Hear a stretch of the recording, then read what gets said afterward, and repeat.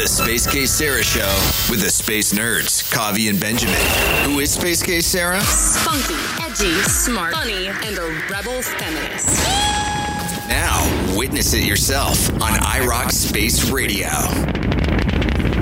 Hello, space enthusiasts. Welcome to another episode of the Space Case Sarah Show with, as always, my space nerds, Kavi and Benjamin, here on iRock Space Radio. Little story time, flashback to the beginning of the start of the show.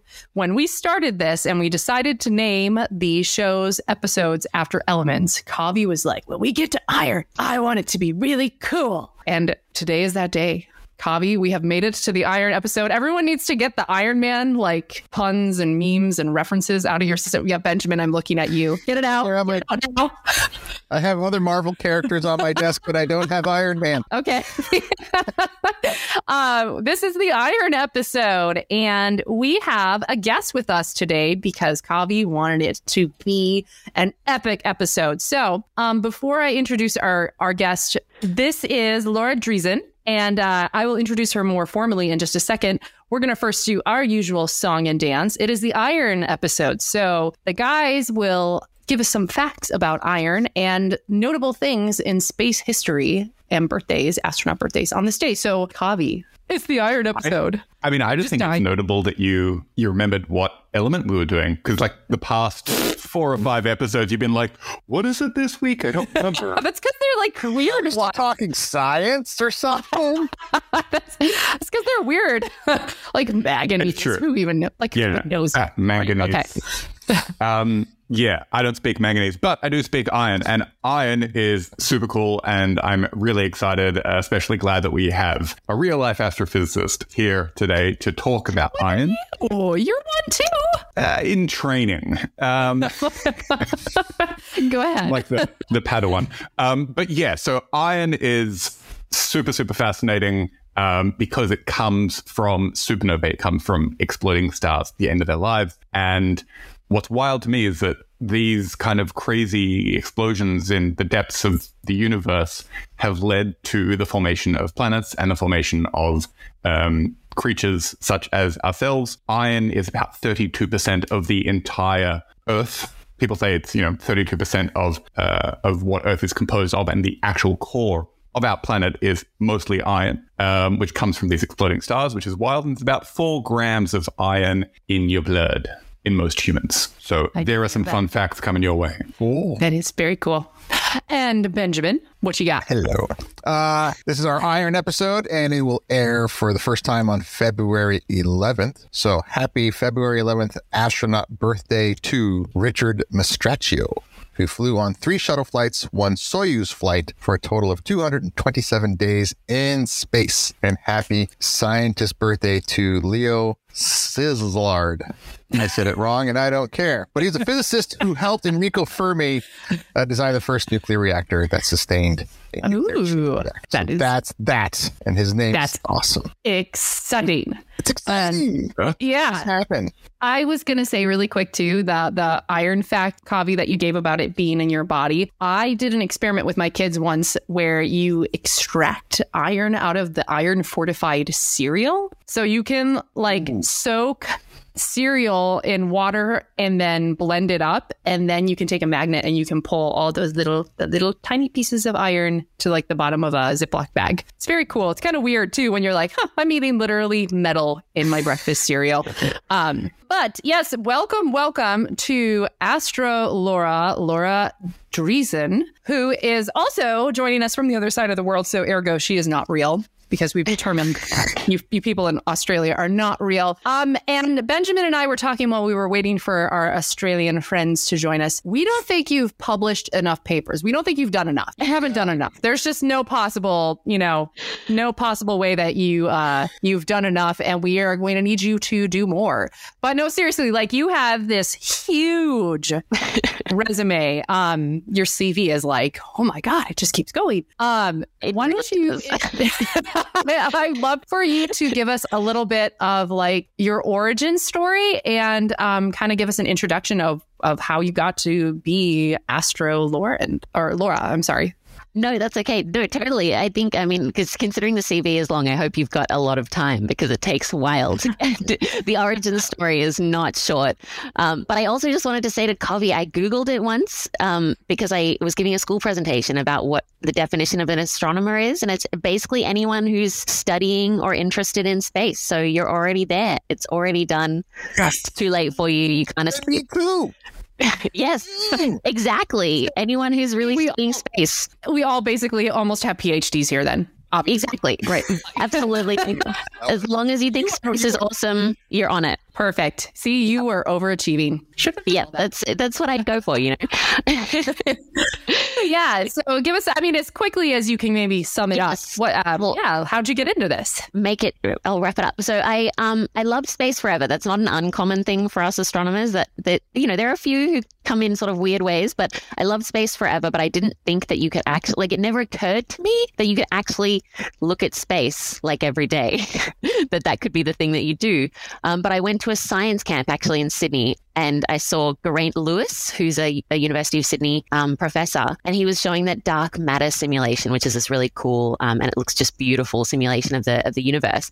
And in that moment, I was just like, wait, he does this every day. Maybe I could do this every day. So 17-year-old me sort of had that actual light bulb moment of, wait, I can do this. So then I went to Monash University in Melbourne, and I went on an exchange to the University of Warwick in the UK. And then in my third year, because of that extra exchange, it added an extra semester onto my degree. If you'd asked me at the start of my degree, that would have been like the end of the world, but everything takes a little bit longer. I did a summer research project in Perth at the International Centre for Radio Astronomy Research and loved it so much that I applied for another one while I was doing that one at Astron in the Netherlands, which is the Netherlands Institute for Radio Astronomy. And then I did my master's at the University of Amsterdam and my PhD at the University of Manchester, with half of it back in Melbourne because of a certain pandemic. Then I the classic. Yeah. Then I did about a year and a half at the CSIRO in Perth, and I just started at the University of Sydney this Monday. So it'll be just about a week when this comes out. Congrats. Thank you. So I'm in my apartment, which is very bare bones at the moment, but at least it's got a bed and stuff. So that's all you need, right? That's all you need. Exactly. You're just out there looking at the stars all night anyway. So, exactly. You don't need much. Luckily, us radio astronomers, we can look at the stars all day and night. So true. Because I'm a radio astronomer. So we've got any time we like, we can look at space. Perfect. That's actually a good way to start, maybe kind of introducing questions and kind of talking about your work and what you do. For the average person listening, because we have an audience base that is very varied in their interests. Some people are really into sort of the rockets and the SpaceX and the launches kind of thing. And then we also have people who are really into, science fiction. What for the average person to understand is the difference between radio astronomy and just what they would think an astronomer is like? Because most people are they sit in those big domes with the giant telescopes and they sit there and they look all night. Can you clarify and kind of lay out what does a radio astronomer look like compared to what people kind of imagine? Absolutely. So one of the key things is that anyone walking down the street could be an astronomer. I think people have this idea of what we look like and how we behave, but you could be walking past an astronomer at any moment, which could be creepy or could be positive. I don't know. It depends how you feel about it. But what we typically do in radio astronomy is we very rarely sit at the telescope. There are a couple of places, but most of the time we say, hey, telescope people who organize the telescope and run it, I'd like to look at this thing. And sometimes they say, no, other people want to do way cooler stuff than you, so we're not going to give you the time. I hope they do say, Yes, a little bit more formal than that. It's it's a nice email, but that's basically what they're saying. And other times they say, yes, cool, we'll do your observations on this date, and then after that they send you the data. So we typically don't sit there pressing any buttons. Someone who's a professional does that, because a lot of these telescopes, they have fiddly bits. It's very tricky. So it's better to have set people who do that, and they send us the data. With radio astronomy, it's just the kind of light that we look at. So it's typically big dishes, like a satellite dish style, but a lot bigger, or little antennas that some of them look like little spiders, some of them look like Christmas trees. There's a whole range of radio telescopes, and typically it's not just one.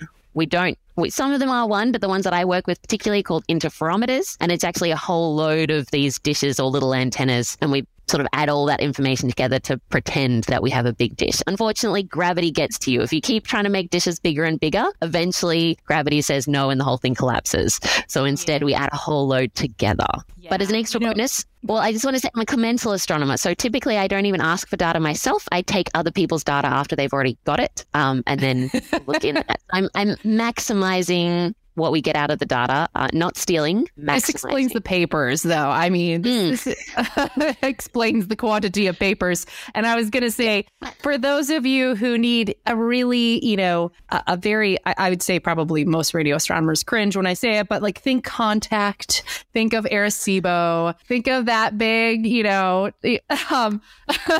I know that's about as much exposure, though, I would say in the mainstream media as people have to the concepts of radio astronomy. They think of, Contact and the listening, I don't even want to get into that because I'm sure you guys are like, oh. But the point to gravity, that's essentially kind of what happened to Arecibo too. Unfortunately, it was a really big radio telescope that just was not well maintained, and it succumbed to time and weather and gravity. So a sad day, that one. It was a sad day for that one. Yeah, I actually got a chance to, I'm really bad with names today. Like extra bad today for some reason. What's his name? The guy who is the head astronomer of Arecibo. I got to meet him and talk with him right after that happened. And they were very hopeful that there was going to be something rebuilt, but I don't think that has panned out the way that they thought it was going to, unfortunately. Really nice guy. I will think of his name when I remember it. But it's just I get to meet really cool people through NASA astrobiology. And so anyway, we're going to have to take actually our first break. Really quick before we do that, I just want to remind everyone, obviously, as always, you can follow all of us on social media in some shape or form. I am Space K Sarah on all of the platforms, and you can find iRock Space Radio on all of the platforms, and Benjamin and Kavi, and then we will have our guest throughout her handles, so everyone knows where to go to find this delicious space awesomeness. Kavi, how about you? Me. Hi. I'm a problem. It's me. Okay. You can find me Fun Fact Science, throwing out all the Taylor Swift references, science memes, and just generally having a good time sharing science in any way I can on Twitter, Facebook, Instagram, and all the good procrastination apps. Benjamin. Perfect. I'm Benjamin from Science Actually, and you can find me on all the time waster apps, Facebook, Twitter, TikTok, Instagram, etc. Look for Science Actually, and if it's not Science Actually, look for Actually Science. And that's me. And I'm Astro Laura, or on Twitter, Astro Laura D, because someone else already had Astro Laura, so inconvenient. But also astrolaura.com is, and then you can find all the links. Perfect. And you can also find links to her dog's social media, because I found that as well. And we're big fans of space doggos here. I have a dog named Hubble, and Kavi has a Newton, and then yours is Astro. So yep. Benjamin. Oh, and Benjamin has a question though. He needs to know if he's not alone. The most important one. Ask it quick. Are you scuba certified? I was like, what's the question going to be? Is it going to be, is there aliens? Next segment. No, I'm not. I am a little bit scared of the ocean. I got stung by a jellyfish when I was a kid, and then it's all just been a little bit. I've been stung by a jellyfish as well. This is where the divide is amongst science. Okay. People who scuba and people get bit by a jellyfish. Yeah. We found the line. It's jellyfish. This was the hard-hitting question we needed to start this show with. So there we go. Lord. It's settled. We're tied in this episode. All right. Please stay tuned if you're listening live on the station right now. We will be back after a short music break. Or if you are listening on our podcast platform, there'll just be a hot little blip and then we'll be right back. So you are listening to the Space K Sarah Show with my space nerds, Kavi and Benjamin, and special guest, Astro Lauren. Laura. I keep wanting to say Lauren for some reason because my best friend's name is Lauren, and I don't know. I'm struggling today. Anyway, you're listening to the Space K Sarah Show here on iRock Space Radio. Welcome back to the Space K Sarah Show with the space nerds Kavi and Benjamin, and our special guest, Astro Laura, who is joining us from the land down under with Kavi. And she is an astrophysicist who uses radio telescopes. And she explained in the first segment, a little bit about her educational background and origin story. We asked the important question. So she is not scuba certified. That's unfortunate. And Benjamin has a good list of questions that he wants to ask you. And I also took a quiz, and it's on how stuff works. It says, how much do you know about supernovas? And I started out strong, and then it kept getting worse as I was going down. I was like, dang, I don't know a lot. So I learned a lot very rapidly. I have this still here. Benjamin, why don't you start with some of your questions, since you are just burning, pun intended, with questions. No, I'm not going to start. Do it. All right. Why? No, that's just a stupid question. Why is a very good question. Why? Why? So, supernovas, why? What was I going to say? What is the closest? All right, here's the actual question. What is the closest an object can get, a celestial object, going supernova, but not actually crossing that tipping point that makes it go kablamo? What's the biggest it could get? I also think, quickly before you answer that too, could you, because again, I always try to assume that people have no idea what we're talking about. Could you just briefly explain what a supernova is, and then go ahead to that question? Sure, yes. And using a unit of measurement is eagles. We round up the turkeys if we need to. Yes, many eagles. So many eagles. Eagles big. Yeah. How many shrieks of an eagle would a supernova sound like? Well, it depends on what the environment is. I mean, I'm always going to treat all the science questions seriously. It depends on what it's exploding into. Perfect. So yes, as you can guess, a supernova is an explosion, essentially. Yes, it's definitely an explosion. So I think I get this question a lot. When is the sun going to go supernova? And that's an important question, because the answer is no, it is not. It's not going to do that. Only big stars. So stars that are about 10 times as heavy as our sun. We don't really have a very nice, clear line of exactly this mass, but big stars, as they go on in their life, they're burning all the fuel that's inside them, starts with hydrogen, gets to helium. Eventually, we go up the periodic table, as this podcast does too, and we get to iron. And that's sort of the limit. Once you get to iron, fusion just is like, nope, can't take it anymore. We've got to the highest limit. That's it. And iron is also really heavy. So eventually the star sort of stops burning fuel in its core, and it starts burning fuel in sort of rings around the core. And eventually it's just like, nah, can't do it anymore. And basically gravity then starts winning. So stars around because this fusion is pushing outwards and gravity is pushing inwards. And at this point, when fusion just conks out, gravity wins, and it all just starts collapsing in on itself. But stars are really big, so there's kind of a weird delay between when the core starts collapsing and the outside doesn't really know that the inside has started collapsing, and it all bounces off this core in the middle as a big explosion, and we get these supernova remnants, which are these sort of bubbles blown in space with this explosion. So basically it's a really big star at the end of its life that, with a really heavy core, everything falls in and then explodes outwards as well. That's a supernova.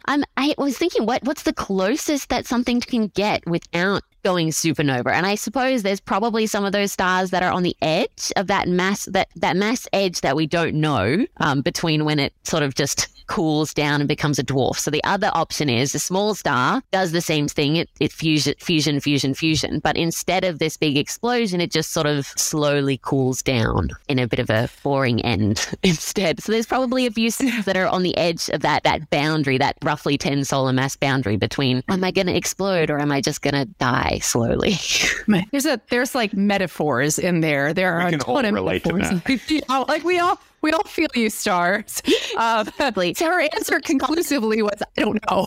Yes. The answer is definitely, I don't know. That's going to be a very common answer. And if we've had other scientists, that's probably a very common answer. But those stars that die slowly, they're the most common in the universe. They're called M dwarfs, and if you point at a star, probably an M dwarf. Okay. Really?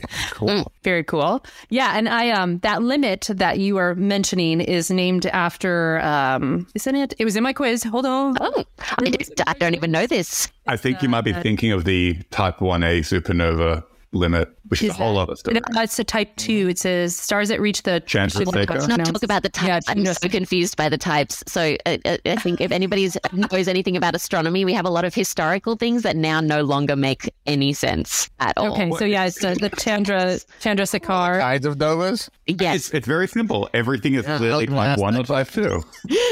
Obviously. Except then there's what's the A and 2B and what is happening? Thank you. Okay, well that makes me feel better because I'm taking this list and they're like, what kind of types are these? Like, what causes a type 1? What causes a type 2? What is this? And I'm like, I don't know. Like, supernova. And I think that was one of Benjamin's questions as well. Is like, it's a nova, supernova, hypernova.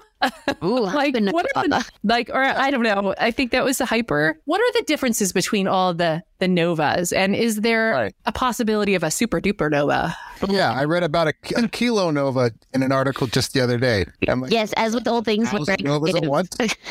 creative name systems. Right. Just add different superlatives to the start of the name until you run out, and then make up new ones. I guess that's what we do. A nova is sort of a mini explosion instead. So this is typically just the surface of a star might just explode out. So instead of the whole star exploding, there's often a little trigger or something. So maybe something from its companion, if it's in a binary, might have fallen onto the surface of the star, and that's sort of a bit of a spark, and the whole surface just goes. So you can have one thing doing multiple novae. But a supernova happens once, because once you've exploded the star, there's no going back from that. Whereas novae, you can do a few, and they're known ones where you can sort of go, okay, it's probably going to go off soon-ish, but we don't really have a watch for these things. Hypernovae, I'm not so sure about that one. That sounds interesting. Kilonovae, I think, are just sort of a size thing, and they could be related to fast radio bursts, which is one of the things that I study specifically. And those are the ones that I think they make some of the really cool elements. I couldn't tell you exactly which ones, but kilonovae specifically are responsible for some of the certain elements that we know and love. And supernovae as well, of course, are responsible for lots of those elements, because it's in that explosion that things are kind of forced together that they otherwise wouldn't be. So I think gold might be one of the ones that is made in some of these explosions. That's usually the one in the headlines, I think. I don't know about hypernovae. Ovi, do you know about hypernovae? I don't know about Okay, I found it in the term. I think it's just when you have a higher mass star. And then I think bigger. I got the answer. Oh, yeah. Oh. So it says a hypernova is essentially a supernova, but with a much greater release of energy. Some hypernovae release deadly gamma radiation. That sounds about right. Just add another. It's bigger, so we'll call it hyper, because that sounds cooler. Yeah. Right. Well, this is like, yeah, how everything is named. When you think about even like dark matter and dark energy, they're like, well, we can't tell what is it? It's called dark because we can't be expected to be good at science and be creative. Well, yes. I mean, it's all of our telescope names. Very large array, the giant medium radio telescope. It's just make it big. Yeah, right. I have a question that you might not know the answer to, and I don't want to take away from Benjamin's burning questions. But when you're saying very large telescope, someone told me a fact, and I can't find anything on this, that they said that like historical telescopes, big telescopes, can only earn the title of great if someone got hurt while using them. I was like, she said that she had heard it on a tour somewhere of some like historical, I don't know. I'm trying to think of names. Has great in them. I don't think there are any telescopes with great in them. They are all great. No, but such a great thing, though. Yeah. No. Anyway, Benjamin, what else do you have?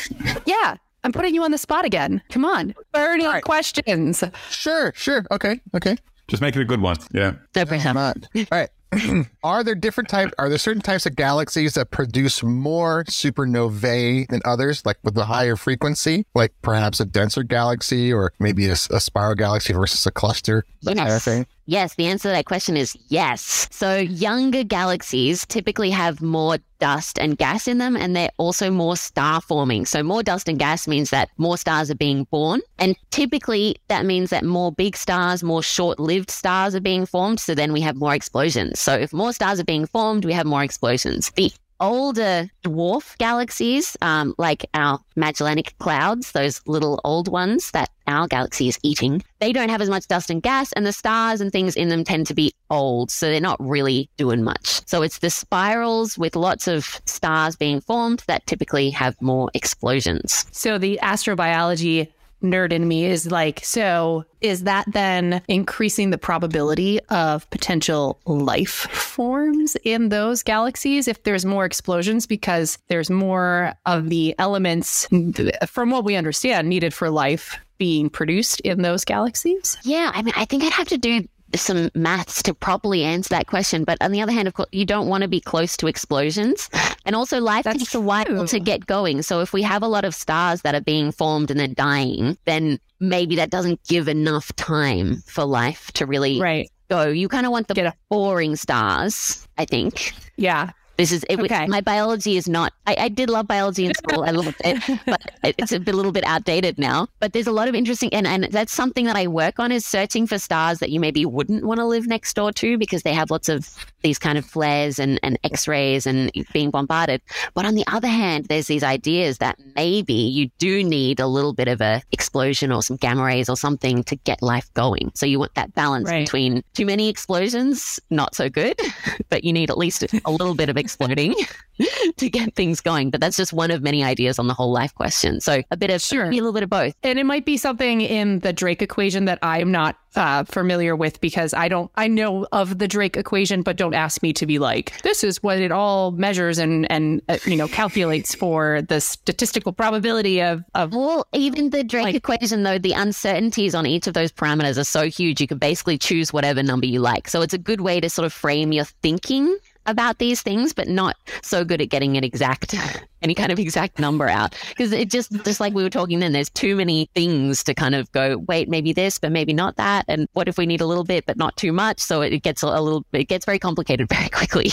Sure. Yeah. So you are interested in the not happy stars, the bad stars, if you will, the stars that probably a spacecraft even should not get too close to. Yes, that's right. Because our sun, hopefully, most people have heard that it flares and that causes nice aurorae and it looks cool. If it flares too much in our direction, hopefully it doesn't do that because all of our satellites are going to be really not happy with that sort of situation as we go into the active period of our sun. So hopefully, fingers crossed that none of those spots are pointing directly at us. We'll see how we go.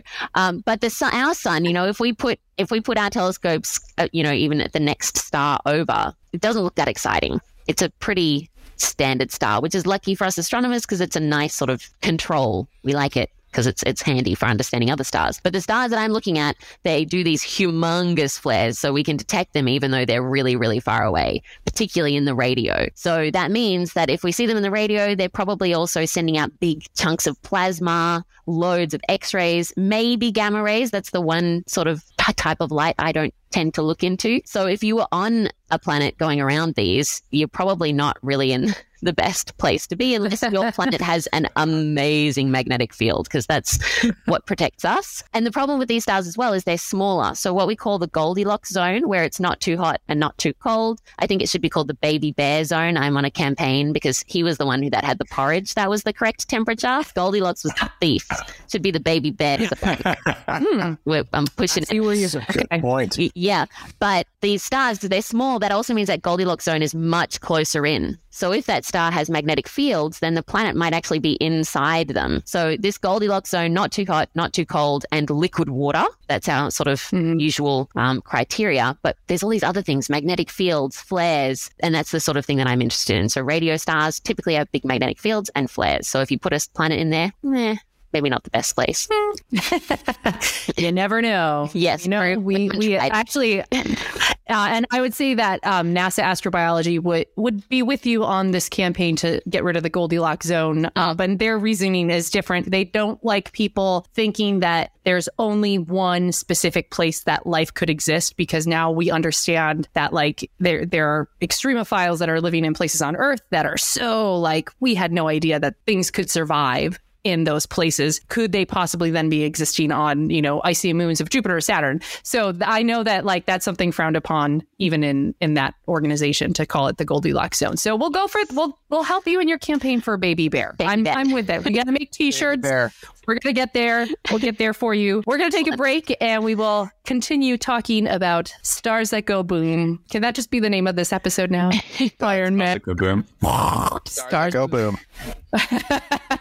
You are listening to the Space Case Sarah Show with my space nerds, Kavi and Benjamin, and our guest, Astro Laura, here on iRock Space Radio.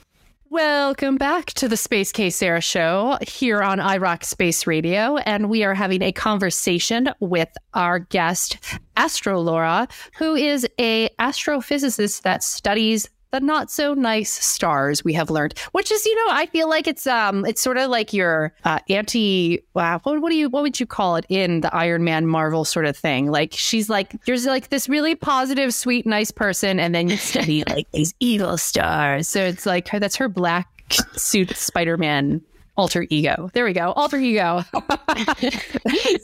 We got there. Do you have music that you like to listen to when you're analyzing this data? Is it like angry, epic, star blowing up music? I mean, now that you say that, I really should. I should. I'm very I'm much more into pop music. Sorry. I should act heavy metal or something. It's just exploding things. You could totally make a video too. I've been seeing videos of people that are showing like they're like drag racers and they're like what people think I'm listening to, and then they go in the car and they're really like, I got a pocket full of listening to something. That would be a good choice, actually. That would be a good choice of song. So we have been learning a little bit about supernova, nova, and learning about what that is, what you specifically look for. What is like a typical day in your life, though? Because again, I feel like everyone thinks that you're now probably sitting in a dark room, staring at a computer for hours and over caffeinated, and then you go home during the day and crash and go back. But I'm certain that is not anything like what your day-to-day life is like. No, I mean, you can see the sun coming in through my windows, so that's already kind of ruined that one. I think we have a lot more meetings than I think people would expect, and that's because we do collaborate a lot. And unless you're communicating with your teams, there's, even less progress is made. So, of course, we honestly all love to just sit at our computers and just do science all the time. But that's not typically how it goes. So, we have meetings, but it's mostly to talk about science. So, that's fine. We just talk about science. They make you people across the world. Yeah, exactly. So inconvenient. Answering emails, of course, talking to students, but it's a lot of programming. Really, it's a lot of, in my case, Python programming. And I didn't really think I'd like programming that much because it seems a bit scary and hard, but I like to think of it more as a tool of what I do. So I'm not really a software developer or anything like that. Just like a chemist wouldn't say they're a Bunsen burner operator. They're just not going to call themselves that, right? So just like they use that as a tool, I use programming as the tool to explore data. So usually what I'm doing is making plots and just sort of looking at numbers, because this kind of science that I do is this sort of discovery science. In looking at space, you can't generally set up an experiment and then be like, okay, star, it's your turn. You've got to explode now so I can test my hypothesis. You have to work with what you've got. So that's what I do. I work with what I've got and explore data, making plots and things just to see kind of what pops out. Sometimes I try and plan what I'm doing, but even when I do, it doesn't typically end up the way that I expect. That hypothesis situation goes out of the window very fast. But playing with data with Python is the typical day-to-day, plus all the meetings and emails and typical things like that. Yeah, all the emails. I'm just curious. So I apparently don't know a ton about supernovae. And what did you get on that quiz, actually? Huh? Yeah. And can you send me the quiz? I want to take it. Okay, I will send it to you. I did actually pretty well, but that's because the questions it's pretty easy to deduce what the right answer was. But in terms of history, so the last time, according to this, that we've ever seen with like the naked eye, a supernova was Kepler recorded a supernova in 1604. And from what I understand, that's the last time, like standing on Earth, that's the last time we were able to see one, which is a great segue for Benjamin's question about a certain star that keeps kind of teasing that it might do it. Yeah. Or not. So It's at 110% velocity today. Just only say the name twice and not 3 times. yeah, All right. we Beetlejuice. demand What's answers. what's the deal with that? Beetlejuice. What's going on? You're talking about looking at stars and saying, "Hey, it's your turn." Well, should know. Beetlejuice's turn. Let's go. Yes, when is it? I have to admit, I haven't kept up too much with this, but the prevailing idea seems to be it's not as close as everybody would like it to be to explode. I think it's sort of doing what it usually does, is my understanding of what I've read and seen on tweets from scientists who are looking at that particular star, is that it typically kind of oscillates a little bit, goes brighter and fainter than its usual thing. But we are well overdue for a supernova in our galaxy. So one of my favorite objects that I studied for a while is called the Crab Nebula, which has a pulsar in it. So I was actually looking at the dead star in the middle, but that one was 1054 AD. So we typically don't know when supernovae went off. So we see all these bubbles so radio astronomy does the supernova remnants, so the leftover bubbles in space, and we find them and we're like, okay, it's about that big. But that doesn't tell us, because how big it gets depends on how much dust is around it. It's sort of like blowing a bubble underwater or blowing it in the air. You probably get a bit bigger in the air because there's not as much pushing against it. So we don't have good ways of telling how old stuff is unless someone wrote it down. Like in 1604 and in 1054 AD, there were quite a few civilizations that wrote down, there's a new star in the sky. What's up with that? And that was the crab. So, we're overdue. We're definitely overdue in what we expect. So if you do notice a new star in the sky, you should be able to see it during the day as well. If we have a supernova in our galaxy, then get ready for every astronomer to be losing their minds. Which is why I think like people are so excited and kind of jumpy about the Beetlejuice situation, because it would be an incredible show. If every telescope, you could hear every telescope in the world just pointing, every single telescope as quickly as possible. I heard that even like if it went off, it would be so bright during that initial beginnings that you could like just see your shadow at nighttime still. Like it would be super bright. Yeah, that would be really cool. Yeah, so we can do some fingers. Yeah, right. Come on. You're the star whisperer. Make it happen. I'll try. I'll have a word. I'll send some radio signals up. It's easier said than done, but I'll work on it. Right. And that's the tragic thing about you're saying that we're overdue. Yeah, but on a cosmic time scale, yes. Like in our lifetime, are we going to get to see one? It's sort of the same thing. Like they say, like, well, when we average out the statistics, generally a big rock kind of hits Earth every like 65 million years, give or take, like based on the averages of how often they think that orbital patterns and things get close enough, blah, blah, blah, blah, blah. And so then you do the math and you're like, yeah, that didn't work out so hot for the dinosaurs 67 million years ago. We're due for that. But, the odds that it actually is going to happen in your lifetime is not really worth losing sleep over at night. No, kind of in the same.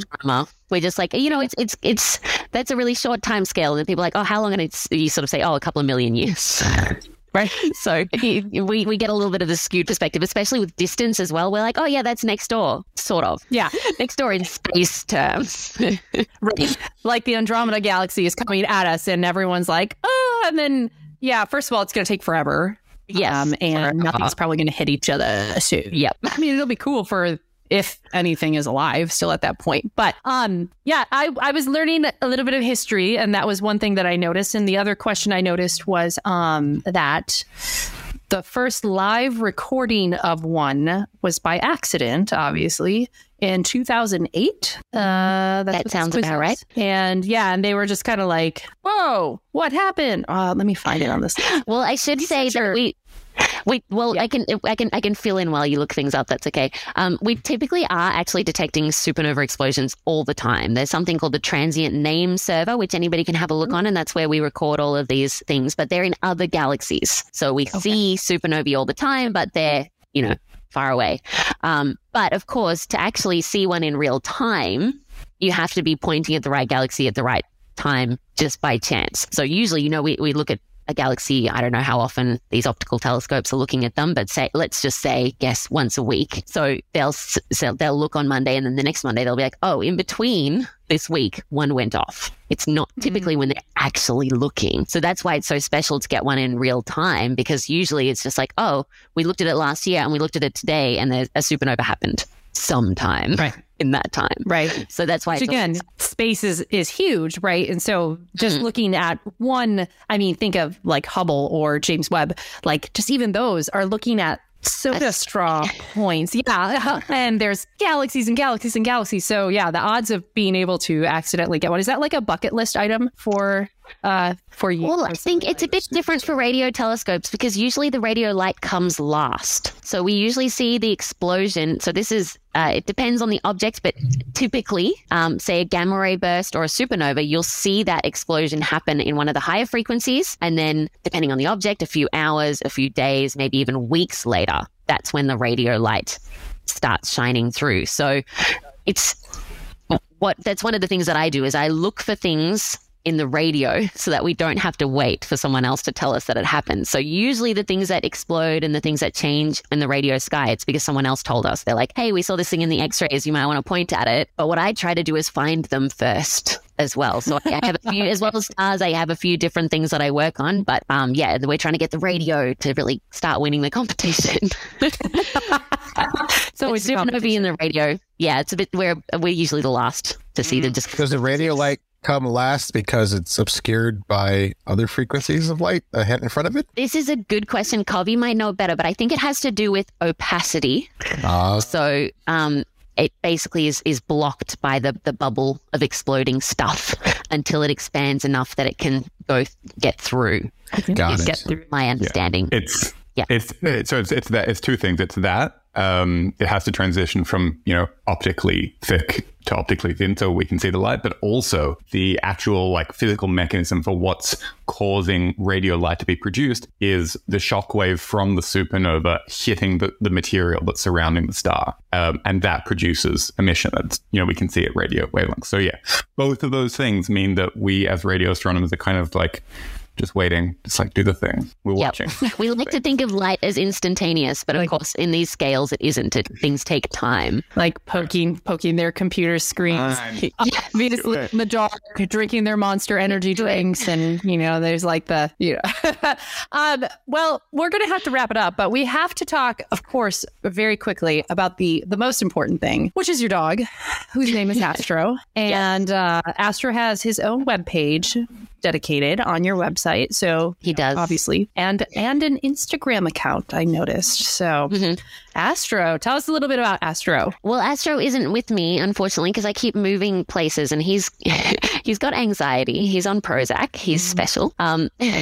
He lives a very happy life now that he's on Prozac. Before that, he was a little ball of anxiety. So Astro is named after a combo of things. My parents used to take us to the Video Easy, and we would get Astro Boy, the old cartoon. So he's named after that. He's also named after the dog in the Jetsons called Astro. And he has a brother from another mother called Tralfaz. Now, if you're into your niche references and you've watched the Jetsons, there's an episode, because if you remember the story, I'm sure everybody does, Elroy, who's the son in the Jetson, walks in with this giant dog. So Elroy is a tiny little kid, and he's carrying this giant dog, and he's like, Mom and Dad, can we keep him? I'm going to call him Astro. But that means Astro actually had some real parents, and the episode is called Millionaire Astro. And his real name, according to his millionaire parents, is Tralfaz. And he sort of goes Moralfraz because he doesn't really like it. So that's a very niche, very, very niche reference there. But also Astro is called Astro because of astronomy. So it's a bit of a combo of naming. But yeah, he's a whippet, and he's really skinny and really fast. And I think cute. Depending if you like skinny dogs, if you like greyhounds, he's cute. Other people are like, have you fed him enough food? Right. That's a skinny dog issue. And like right now, his time is shining again, reference there, in doggo like meme reference land. That let me do it for you. Like he's the perfect kind of dog. Oh, the long dog. He is. The public demands Astro in that. Because he lives with my parents, so I'll be like, Mom, I need you to just make him do some things.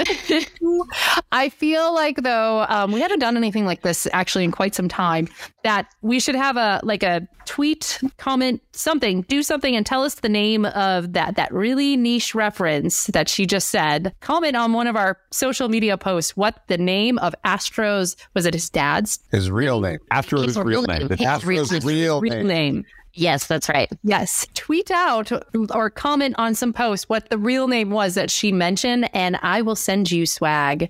I actually owe someone swag in Australia still, too, I think. Oh, yeah. My friend who was listening to the episode was like, oh, that space sound. I couldn't hear it. Was it the sound of space? And we're like, we just forgot to put. That was when I forgot to put the sound actually in the finished product. But if you can remember to do that, unlike myself, who is a space case, and go comment, I will send you swag. So that's our little Easter egg, a little nugget of winning something from the station in there, whatever it is, a hat and a shirt and stuff like that. That pretty much wraps this show up for us, guys. Do you have any last thoughts or comments, questions, concerns, complaints? I'm just looking at Astro Dog's photos, and he is the cutest thing. There's one great one when he's wearing like a little Santa hat and his tongue's flipping out the side of his head. He looks great. That's the dog I want to hang out with. The Einstein one. He might not want to hang out with you. That's the problem. He's too much anxiety. He's a little anxious. Yes, understandable. We can I empathize with that. So thank you so much for coming on and talking about supernovas and the work that you do. And this was great. Our Iron episode is probably the nerdiest in terms of a technical topic that we have tackled in terms of scientific information. We are I'm glad to bring the nerd to the episode. Yes. This is very very sciencey, and we love it for our Iron episode. Thank you so much again. As always, if you are listening live, thank you for tuning in. If not, you can catch all our episodes, including season 1, on all the platforms you could possibly ever think of.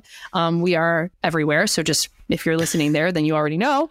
And thank you again to our guest. And we will talk to you all again and nerd out some more next week. You have been listening to the Space Case Sarah Show with the Space Nerds, Kavi and Benjamin, and special guest Astro Laura.